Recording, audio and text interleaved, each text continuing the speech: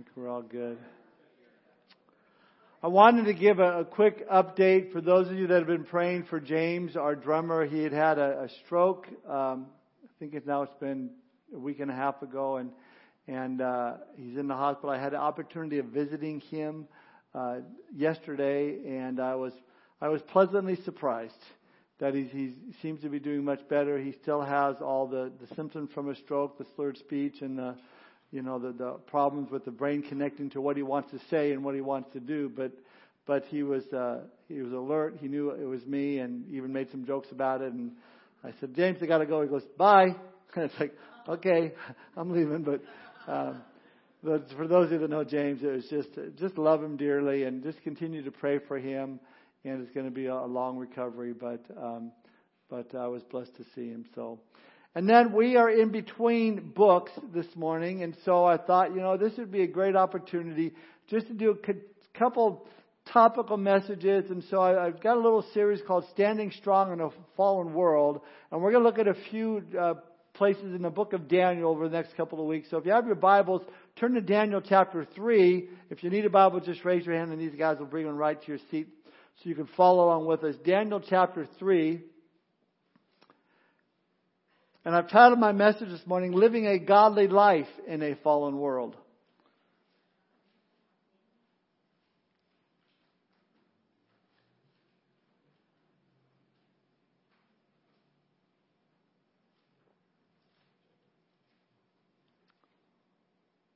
Let's pray.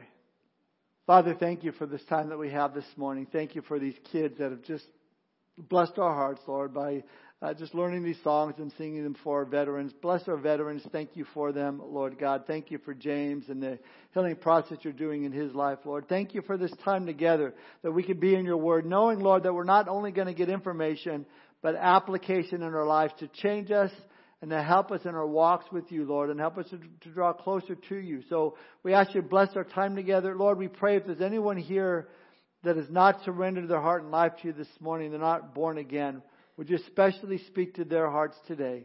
Bless our time together, we pray. In Jesus' name we pray. Amen. Well, I have to tell you, I love when the time changes and it falls back. You get an extra hour of sleep. Now, it feels kind of weird because it feels like, late, like 12:30, like the clock's saying in the back. It's not 12:30, but I love it, we're still rushing around this morning like the time didn't change. It's crazy. Found a couple questions for you. What time did the ducks wake up the morning after the clocks returned back? At the quack of dawn. Yeah, you got that one. Congress finally had a meeting about daylight savings. It was about time. Get it? About time. One of the best things about daylight savings time is that the clock in my car will finally be correct again. Back in the 60s, Bob Dylan wrote a song called Times They Are A-Changing. And he wasn't talking about setting our clocks back. It was a time of uncertainty. It was a time of change. Today, I would say that we are certainly living in changing times, uncertain times. Our society is changing rapidly, and it is affecting all of us right now. We live in a different society, different culture we lived in 10 years ago. We live in a different culture we lived in 2 years ago. I've been reading, and maybe you're up to date on these. Thousands of medical workers across the nation have been fired for not taking the vaccine. Last week alone, we've seen attorney generals from 11 different states file suit against the administration, challenging a new vaccine requirement for workers at companies with more than 100 employees. Our Missouri Attorney General, Eric Schmidt, filed this suit for Missouri that said this mandate is unconstitutional, unlawful, and unwise.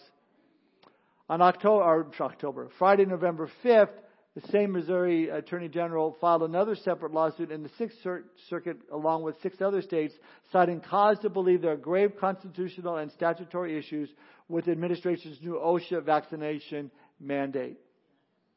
Then we saw some 9,000 plus New York City police, firefighters, sanitation workers placed on unpaid leave due to vaccine mandates. Our society is changing. Our country has always been a defender of liberty. Liberty is freedom with responsibility. And one of the greatest things about our country was that people understood that and took responsibility serious. We now live in a world that is taking our freedoms away bit by bit without any apology. There are those in government no longer view freedom as liberty, but a license. A license to do whatever they want to do, and you can't do anything about it. Over 150 years ago, French historian Alexis de Tocqueville traveled to America to try to understand what made America such a great nation. And this quote is attributed to him. He says, "I sought for the greatness and genius of America in her commodious harbors and her ample rivers, and it was not there. In the fertile fields and the boundless prairies, and it was not there. In her rich mines and her vast world commerce, and it was not there. Not until I went into the churches of America and heard her pulpits aflame with righteousness did I understand the secret of her genius and power. America is great because she is good, and if America ever ceases to be good, America will cease to be great." And he also noted that liberty cannot be established without morality, nor morality without faith. When America believes that freedom is more of a license to do what we want when we want, rather than the liberty that carries with it responsibilities, or when those responsibilities are not defined by a faith-based morality, then we see a nation that ceases to be great because she has ceased to pursue goodness by the power and strength of the living God. And we see the struggle today to maintain liberty in face of a society that is no longer a faith-based morality. Maybe you caught this in social media. It was a post I read. It said this: "First we overlook evil, then we permit evil, then we legalize evil, then we promote evil, then we celebrate evil, then we persecute those who still call it evil." And that's why God gave us the warning in Isaiah 5:20 when He says, "Woe to those who call evil good and good evil, who put darkness for light and light for darkness, who put bitter for sweet and sweet for bitter." So again, all I can say is we are living in challenging times. And what can we expect as Christians to face living godly lives in the times in which we are living? I think Daniel chapter 3 is a perfect illustration for us, perfect example of how we should be living today. If you're taking notes this morning, we're going to have 4 points we're going to look at. Number 1, a godly life brings opposition. Number 2, a godly life brings hard choices. Number 3, a godly life brings you to the edge. And number 4, a godly life brings blessing and peace. Number 1, a godly life brings opposition. Now, Daniel chapter 3 is a well-known story. It's a story of Hananiah, Mishael, and Azariah, better known as Shadrach, Meshach, and Abednego. Their Babylonian names given to them by Nebuchadnezzar. Better known as Rak, Shak, and Benny. Their VeggieTales names. Now, nothing they did changed, but their culture changed, and the society around them changed, and so did their circumstances change, which made their beliefs stand out a bit more, and as a result brought about great opposition. Because living a godly life in an ungodly world is going to bring about opposition. You can count on it. The Bible tells us in 2 Timothy 3:12, "Yes, and all who desire to live godly in Christ Jesus will suffer persecution." And we know that. And we also know that in the first chapter of Daniel, Shadrach, Meshach, and Abednego and Daniel refused to dishonor God by eating from the king's table. Now, that might seem strange. After all, they were being held captive, so why not in Babylon do like the Babylonians? What a blessing, dig in. It would be so easy. But here's the problem. With that thinking, we confuse a blessed life with an easy life. To them, to eat the meat from the king's table would have meant compromise, eating those things that God disapproved of. And they said, listen, we really can't do this. Now, in the end, God blessed them for not eating and made them even stronger and healthier than when they first began. And this is my point. I believe that God will bless us as we live godly lives, even when we face opposition. The Scriptures speak of this throughout God's Word. Proverbs 3:33. "The curse of the Lord is on the house of the wicked, but He blesses the home of the just." Psalm 128 verse 1. "Blessed is everyone who fears the Lord, who walks in His ways." God blesses us when we live godly lives that show we walk in His ways. But blessings does not always equate with the ease of circumstances. Doesn't always, equate with ease of life. There are times when God does bless us, But with that blessing, being blessed by the Lord is more than about experiencing the presence of God in the midst of whatever situation you may be in. That God's blessing is often found in the comfort He brings in the midst of suffering. Paul writes in 2 Corinthians 1:5, "For the more we suffer for Christ, the more God will shower us with His comfort through Christ." See, living a godly life doesn't guarantee an easy life, and often it does mean opposition. But this one thing we know, the Lord is always with us, and He will see us through no matter what we face. And we need to realize as we strive to live godly lives that we're going to face opposition. We're going to face persecution, especially during these days of change and uncertainty. And that's what these men were facing there in Babylon. 3 young men striving to follow God the best they can as foreigners in this pagan society, a society that worshipped all sorts of pagan gods, filled with people all about themselves, self-centered. All of their freedoms have been taken away, and now they're forced to live under the rule and reign of a heathen king. Sounds kind of familiar. So, to get a background of chapter 3, in chapter 2, Daniel had interpreted the king's disturbing dream of this massive image of gold with a head of gold, breasts and arms of silver, belly and thighs of bronze, and legs of iron. And Daniel revealed this prophetic meaning of his dream and what the statue represented, how it represented different kingdoms. And Nebuchadnezzar in the Babylonian kingdom was the head of gold, and each section after that was a kingdom that would follow. Well, Nebuchadnezzar was very impressed with that dream. So much so that he said in verse 747 of chapter 2, "Surely your God is a God of gods and a Lord of kings and a revealer of mysteries, since you have been able to reveal this mystery." Famous last words. Because if this was just the end of our account, you might have thought, well, maybe the king became a believer. Unfortunately, the narrative continues revealing Nebuchadnezzar's true heart. Because Nebuchadnezzar, in light of that vision in chapter 2, 17 years later, built an image like the one he saw in his dream. Not only is the head made of gold, but the whole thing is made of gold. Obviously, he's making this statement saying, nobody's going to take over my kingdom. Going in direct opposition to what God had told him would happen. Now this brings us to verse 1 of chapter 3. Take a look at verse 1. "Nebuchadnezzar the king made an image of gold, whose height was 60 cubits and its width 6 cubits. He set it up in the plain of Dura in the province of Babylon." So again, in Nebuchadnezzar's dream, the statue had a head of gold, but the breast and the arms of silver would be the Medo-Persian Empire that would come in, take over Babylon, replace it, the Babylonian Empire. But again, I believe Nebuchadnezzar is defying God's vision of the future and making this statement. And here's a massive image, and it's all gold, not just the head, the entire thing. We read that it's set up in the plains of Dura so that it would be visible for miles around. At 60 cubits, the image was 90 feet tall, 9 feet wide. That is one big statue. When I was reading about this, I thought about a prophecy conference we had here, I think it was about a month and a half ago, and the introduction to the giant. Remember that section of it? If you weren't there, you can get it online. But there's a picture what they talked about. This giant, this thing is called the giant. It's the world's tallest moving and speaking statue. It's 10 stories tall, 140 feet high. It has patented skin matrix of millions of LED pixels, giving it the ability to instantly take the appearance and form of any man or woman. The plan is to take it to 21 cities coming to a town near you. I mean, this thing is huge. It moves its arms. You could put whatever picture you make it be. Spider-Man, the picture I saw had Al Roker on there because you get in this thing and just scans you and then there's your picture. It's been suggested that it's quite possible that we will see this technology used once again with the emergence of the Antichrist and the worshiping of the image of the beast. Very fascinating. Well, here Nebuchadnezzar built his own statue 90 feet high. Well, look what happens next. Look at verses 2 through 7. "And King Nebuchadnezzar sent word to gather together the satraps." It's another name for princes.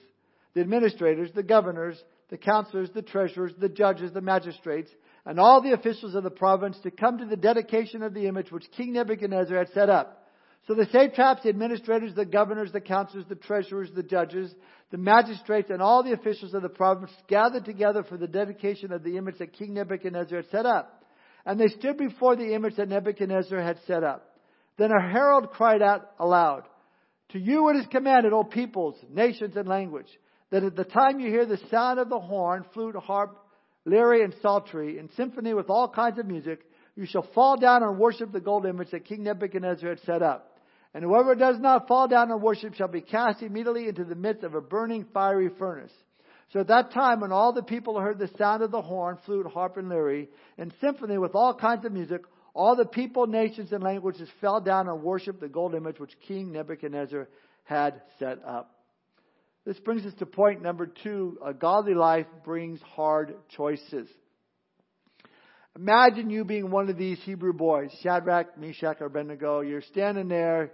You're face to face with this 90-foot statue, image made of solid gold, looking just like the king. The king has commanded, as soon as the band plays, you must bow down. You must compromise. You must give in. Now you know you are a Hebrew. You're one of God's children, and you know to compromise would be wrong. You've got that Hebrew heart, and you know better. Because one of God's top 10 on the list is the second commandment we read in Exodus 20, verse 5 and 6.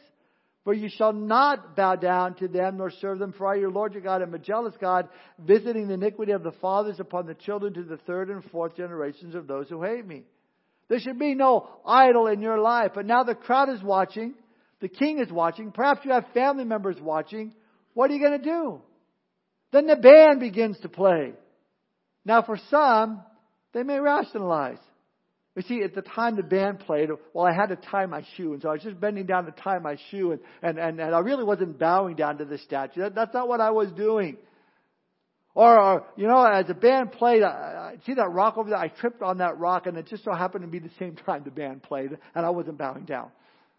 Or you might have said, oh, God, I know that you're kind. I know you are compassionate and forgiving. So here's what I'm thinking. I'm thinking about bowing down, but I'm only going to do it with my body. I won't actually do it in my head or my heart. I'm just going to go through the motions. And because you're so loving and understanding and forgiving, that I'm just going to do that. I'll ask for forgiveness and everything will be okay.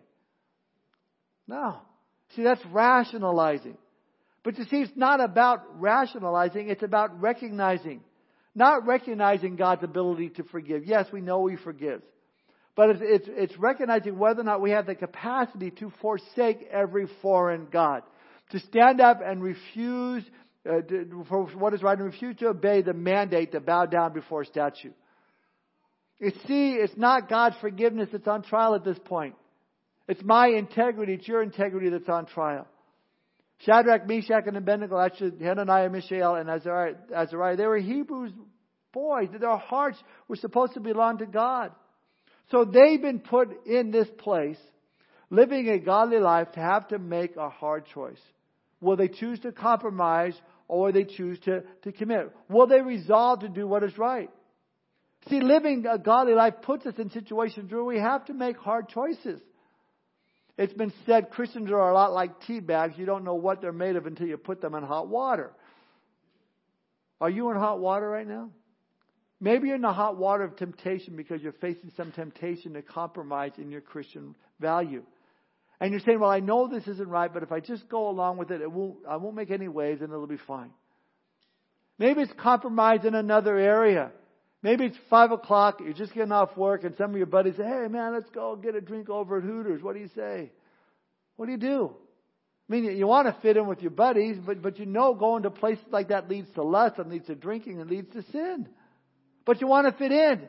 You want to have that camaraderie. So what do? What choice do you make?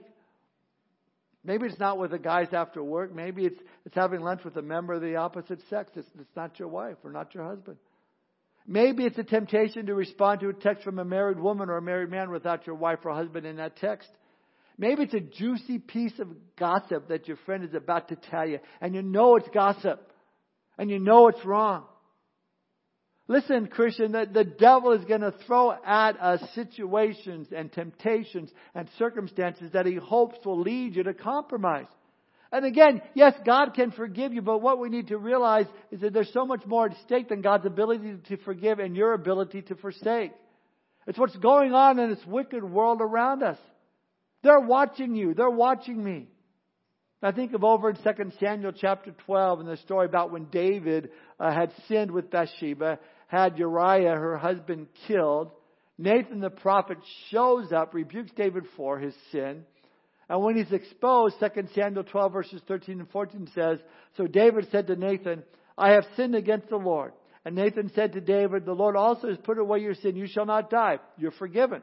He says, however, verse 14, because by this deed you have given great occasion to the enemies of the Lord to blaspheme, the child also who is born to you shall surely die. See, this is exactly what happens when we, instead of being a Christian who is committed, we live carnal lives, compromised life. The rest of the world looks on and looks at you and looks at me and says, look what they did. And they blaspheme our God. That same word for blasphemy in Hebrew is bloom, flourish, abhor, despise. Do you get the idea? Every time a Christian compromises, the world looks on and we hand them an invitation and say, oh, you hypocrite. You want me to do as you say, but not as you do? Or we give them the impression that there's no difference between being a Christian and being in the world. If there's no difference, then why be a Christian? And the enemies of the Lord blaspheme. Classic example of this, I think we find it in the book of Job.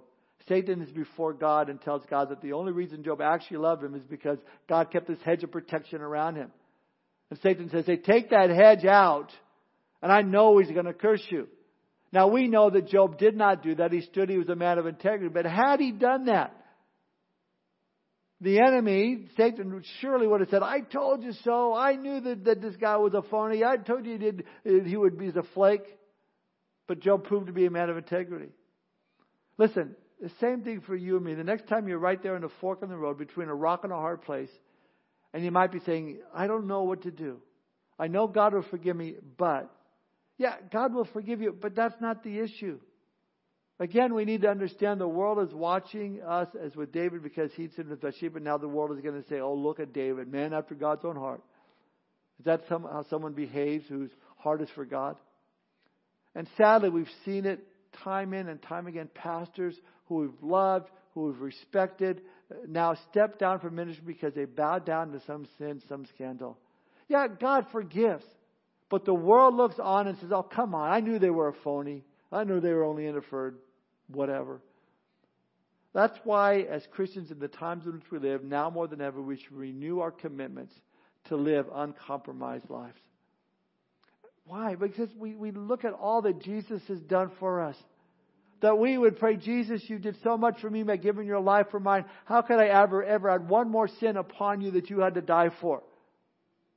But sadly, we don't often do that. We all compromise in one area or another. We may try to keep it quiet. Perhaps it's our thought life. The writer of Hebrews put it this way, and there is no creature hidden from his sight, but all things are naked and open to the eyes of him whom we must give an account. I've asked this question before. Would you be embarrassed if the Lord all of a sudden projected all of that was in your heart and mind that you've been thinking this past week on this back screen here? Tom thought this. Tom thought that. I say, oh, don't do that. But God sees in our minds. He knows what's going on in our hearts. And that's why we need to do as Colossians 3:2 says, that your mind on things above, not on things on earth. I was listening to a study by Pastor Jack Hibbs. He's talking about the power of the Holy Spirit to live this life. And he says there's times, maybe even in worship, where you're sitting there and you're worshiping the Lord. All of a sudden you get this ungodly, awful thought in your mind. Where did that come from? That's when it's time more than ever just to cry out to Christ, to bring every thought into the captivity of Jesus Christ. And you refocus and call out the name of Jesus. Jack said you might have to keep doing that over and over again. Jesus, Jesus, Jesus. I thought, yeah, that's a good thing. See, here's my point. There will be times that we will put into situations that would lead us to compromise our walks with the Savior. The question is, will we stand strong or will we give in? Will we call on the name of the Lord or will we compromise? Well, let's see how Rakshak and Benny do it. Look at verses 8 through 12 now. Therefore, at that time, certain Chaldeans came forward and accused the Jews. They spoke and said to King Nebuchadnezzar, O king, live forever. You, O king, have made a decree that everyone who hears the sound of the horn, flute, harp, lyre, and psaltery, and symphony with all kinds of music, shall fall down and worship the gold image. And whoever does not fall down and worship shall be cast into the midst of a burning fiery furnace. There are certain Jews whom you have set over the affairs of the province of Babylon, Shadrach, Meshach, and Abednego. These men, O king, have not paid due regard to you. They do not serve your gods or worship the gold image which you have set up. So here we have these tattletales. Okay, they come to Nebuchadnezzar, king, king. They didn't bow down like you commanded. They're breaking the law. They don't care. They're breaking the mandate. What are you going to do about it? Now this brings up an interesting point. Is it ever okay to break the law? And if so, when?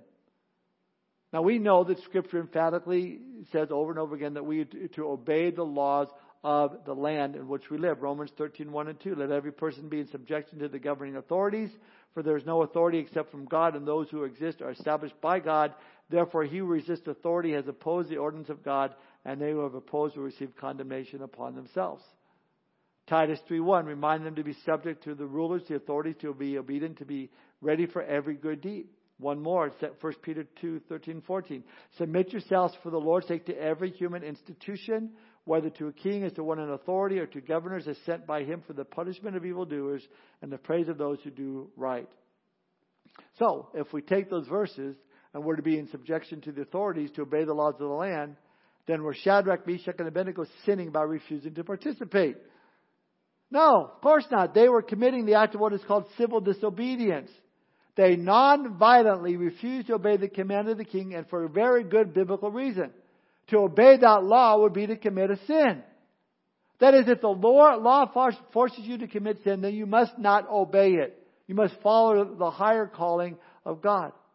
I think of Peter and John when they had been arrested for proclaiming the gospel.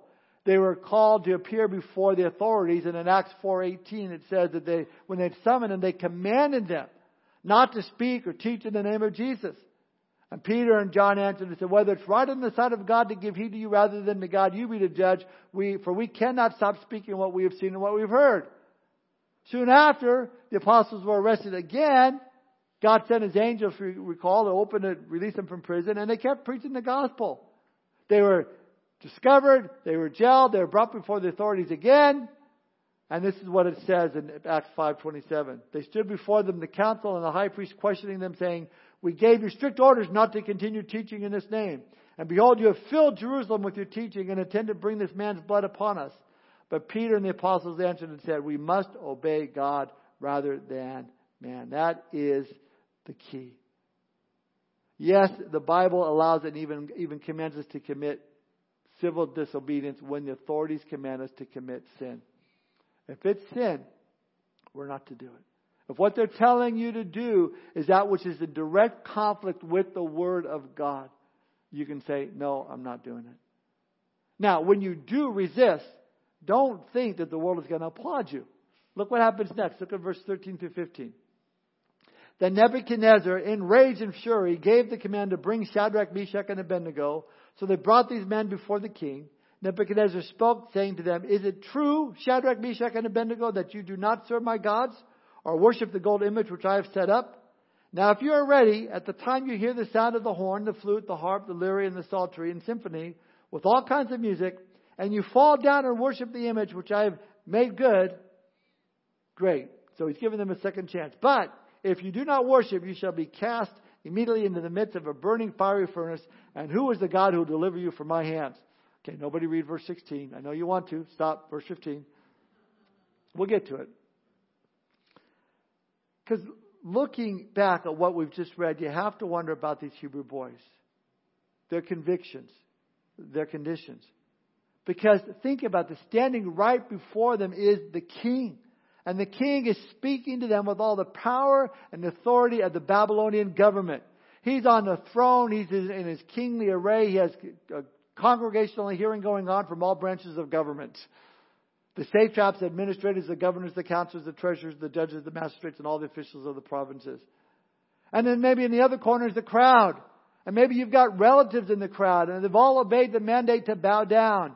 And these Chaldeans come up and say, hey, it's a perfect ceremony. Except for these three guys, they're not bowing down. Now the king summons you. Come here, boys, I need to talk to you. And now you're standing in front of him. The room is silent. And he says, is it true? You guys really aren't bowing down? I'm going to give you one more chance. So you got these three Hebrews. Now maybe they start looking at each other. And they're kind of going around. Do you know what's happening here? They're put in a situation that James describes this in James 1, 2, and 4. My brethren, count it all joy when you fall into various trials, knowing that the testing of your faith produces patience. But let patience have its perfect work, that you may be perfect and complete, lacking nothing. See, what's happening is that the work of God is happening in the heart of these Hebrew boys. God is growing them and changing them and taking them to the very, very edge. And that brings us to our third point. A godly life will bring it to the edge. Now, look at verse 16. Remember, King Nebi said in verse 15, if you do not worship, you shall be cast immediately into the midst of a burning fiery furnace. And who was the God who would deliver you from my hands? Verse 16, Shadrach, Meshach, and Abednego answered and said to the king, O Nebuchadnezzar, we have no need to answer you in this matter. If that is the case, our God whom we serve is able to deliver us from the burning fiery furnace, and He will deliver us from your hand, O king. I like that. Look at verse 18. But if not, let it be known to you, O king, that we do not serve your gods, nor will we worship the stinking gold image which you have set up. Okay, stinking's not there. But I love this part of the scripture. I love the story because you don't see these guys looking around conferring with each other. What do you think we should do? I don't know. What do you think we should do? Let's do rock, paper, scissors. Okay? We're 2 out of 3. What do you want to do? No, the actual original language, you're given a hint that before the king actually got his words out of his mouth, offering them one more chance, that the actual language is, hey king, don't even go there. Verse 16, no, Nebuchadnezzar, we have no need to answer you in this matter. In other words, you don't understand, king. This is non-negotiable. We don't have to debate it. We don't have to have dialogue. We are committed to obeying God. Because either number one, we know that He is able to save us, or number two, we also know that if He doesn't, so what? My life is not my own. I gave it to God so that this is not an option to me. I don't call the shots about what happens in my life. I ask God to call the shots, and that is where the story ends. So I guess we're on our way to the furnace. I like that. You know why? Because I think God at one point in all of our lives will take us right to the edge. Maybe it's the edge of life or death, conviction or compromise. I don't know what's going on in each one of our lives in this fellowship, but I do know there's always somebody taken right to the edge. Maybe it is the mandate for the vaccine and you're on the edge of losing your job.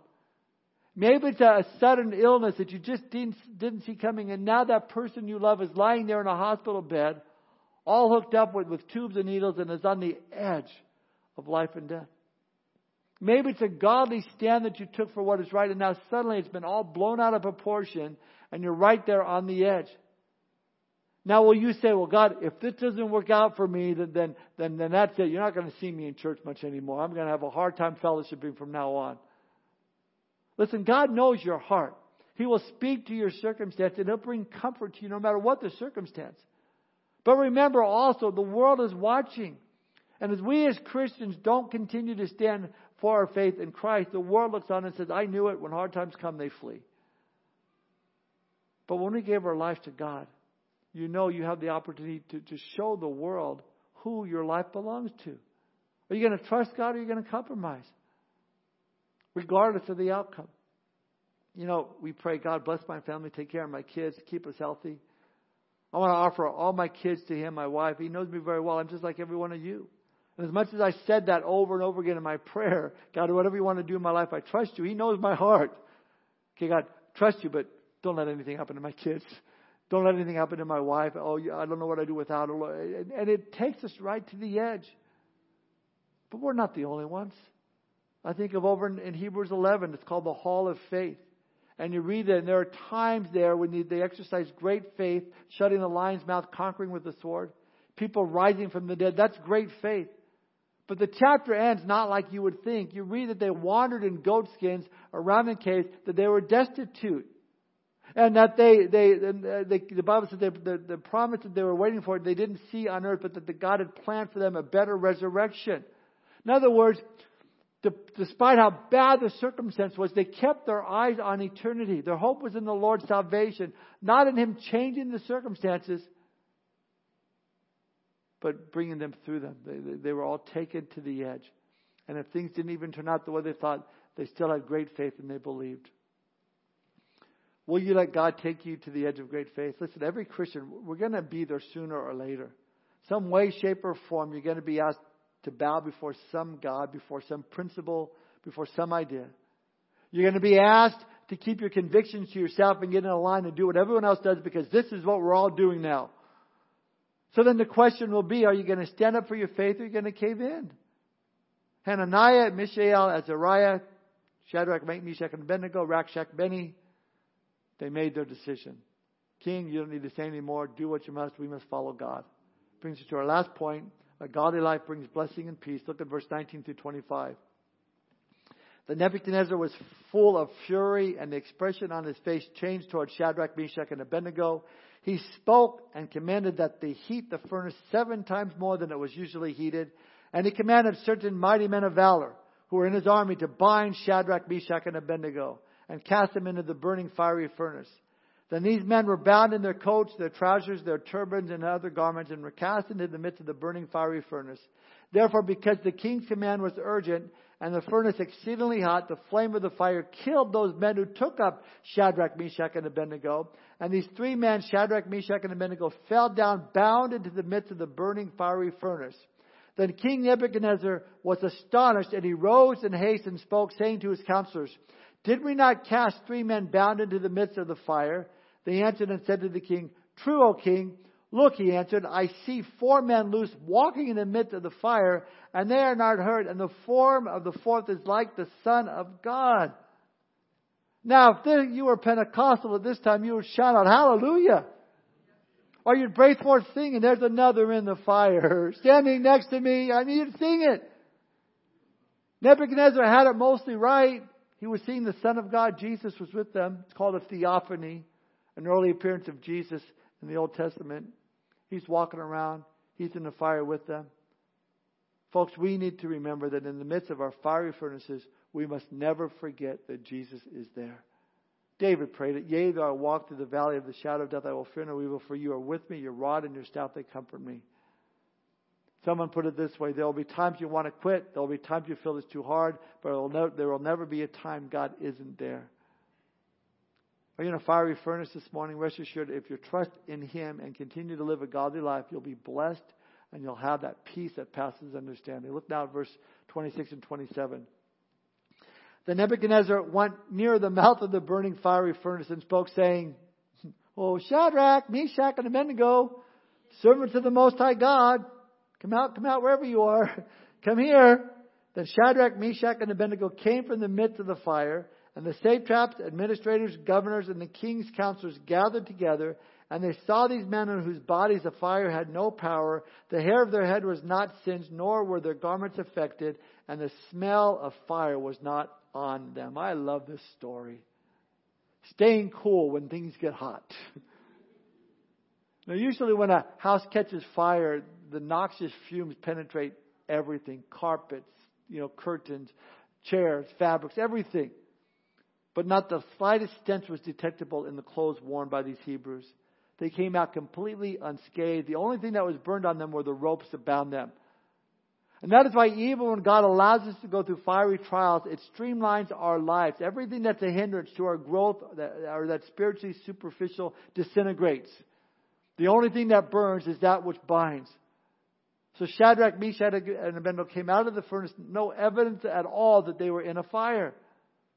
Understand, folks, the truly victorious man or woman comes out the other end of this trial without smelling like smoke. In other words, you're not going to be embittered by the difficulties. You're not going to be angry over the circumstances. You're not going to be holding a grudge against those that caused the trouble. You just simply come out purified and free. That's why Paul wrote in Romans 5:3 and 4, we can rejoice too when we run into problems and trials, for we know that they help us develop endurance. And endurance develops strength of character, and character strength, our confident hope of salvation. Or the way Peter puts it, Beloved, do not think it strange concerning the fiery trial which is to try you, as though some strange thing happened to you. Rejoice to the extent that you partake of Christ's suffering, that when His glory is revealed, you may be also glad with exceeding joy. Finally, verses 28 through 30, Nebuchadnezzar spoke, saying, Blessed be the God of Shadrach, Meshach, and Abednego, who sent His angel and delivered His servants who trusted in Him. And they have frustrated the king's word and yielded their bodies that they should not serve nor worship any god except their own God. Therefore I make a decree that any people, nation, or language which speaks anything amiss against the God of Shadrach, Meshach, and Abednego shall be cut in pieces, and their houses shall be made an ash heap, because there is no other God who can deliver like this. Then the king promoted Shadrach, Meshach, and Abednego in the province of Babylon. Amen. I love it. Always like to see endings like that. Yeah, a godly life brings opposition. A godly life brings hard choices. A godly life brings you to the edge. But a godly life brings blessing and peace. These men, they stood firm in the strength and the power and the might of God, trusting Him fully even unto death. And God blessed them and glorified Himself, saving them out of the fire. But even more amazing thing here is that these young men would have trusted Him even if they died. That is a peace that God gives us that passes understanding. No matter what we face, no matter what the outcome, we will trust God because we believe that His Word says He'll never leave us or forsake us. Even if He's going to take us home to heaven. Maybe you're in a fiery trial right now. You're not alone in life. Jesus is there with you each step of the way. Isaiah's word in Isaiah 43:2. When you pass through the waters, I will be with you, and through the rivers they shall not overflow you. When you walk through the fire, you shall not be burned, nor shall the flame scorch you, God says. Isaiah 43:2. Jesus said in Matthew 28, Lo, I'm with you always, even to the end of the age. As we close, get ready to enter the communion, let me bring us back to standing up for Christ. Because it's going to happen in each one of our lives. Now, you may play it cool, you may try to be low-key, but sooner or later, you're going to be asked the question, is it true? I heard you were a Christian, heard you were a follower of Jesus. Is it true? And you'll have the opportunity to stand for Christ. Listen, one person standing up for Christ can lead to another, they can lead to another, and sooner or later we have one last revival before the Lord returns. That's my prayer. So as we enter communion, I'm going to ask you today to make a stand. I'm going to ask you to prayerfully ask God to show you. Is there any area in your life that could potentially be a compromise? It might be a small thing. The fact of the matter is, a lot of people might be doing it. Even people who say they're Christians. But deep down inside, you have this conviction in your heart, the sense that it's not right. So I'm asking you this morning to make a stand in that area. As we come to the communion table, confess to the Lord any area of compromise and find forgiveness and strength from the Lord to carry on. Maybe you've never given your life to Christ. If that's you this morning, before we even participate in communion, I pray that you would give your life to Christ and say, I want to follow you from this day forward. If you're not saved, I ask, why not? Why are you holding back? Jesus loves you. He's forgiven you. Give your life to Him. Let's pray. Father, we thank you, Lord, for this opportunity to come before the communion table and to look and see the story of Shadrach, Meshach, and Abednego. To see that they are willing to not compromise, but to lift your name on high. Lord, maybe there's areas in our lives that we're dealing with right now that's tempting us to compromise, to give in, just to keep silent, just to go with the flow, even though we know in our hearts it's sin. Lord, by the power of your Holy Spirit, help us to make that stand, to resist temptation, to resist compromise. We know your word says resist the devil and he will flee from you.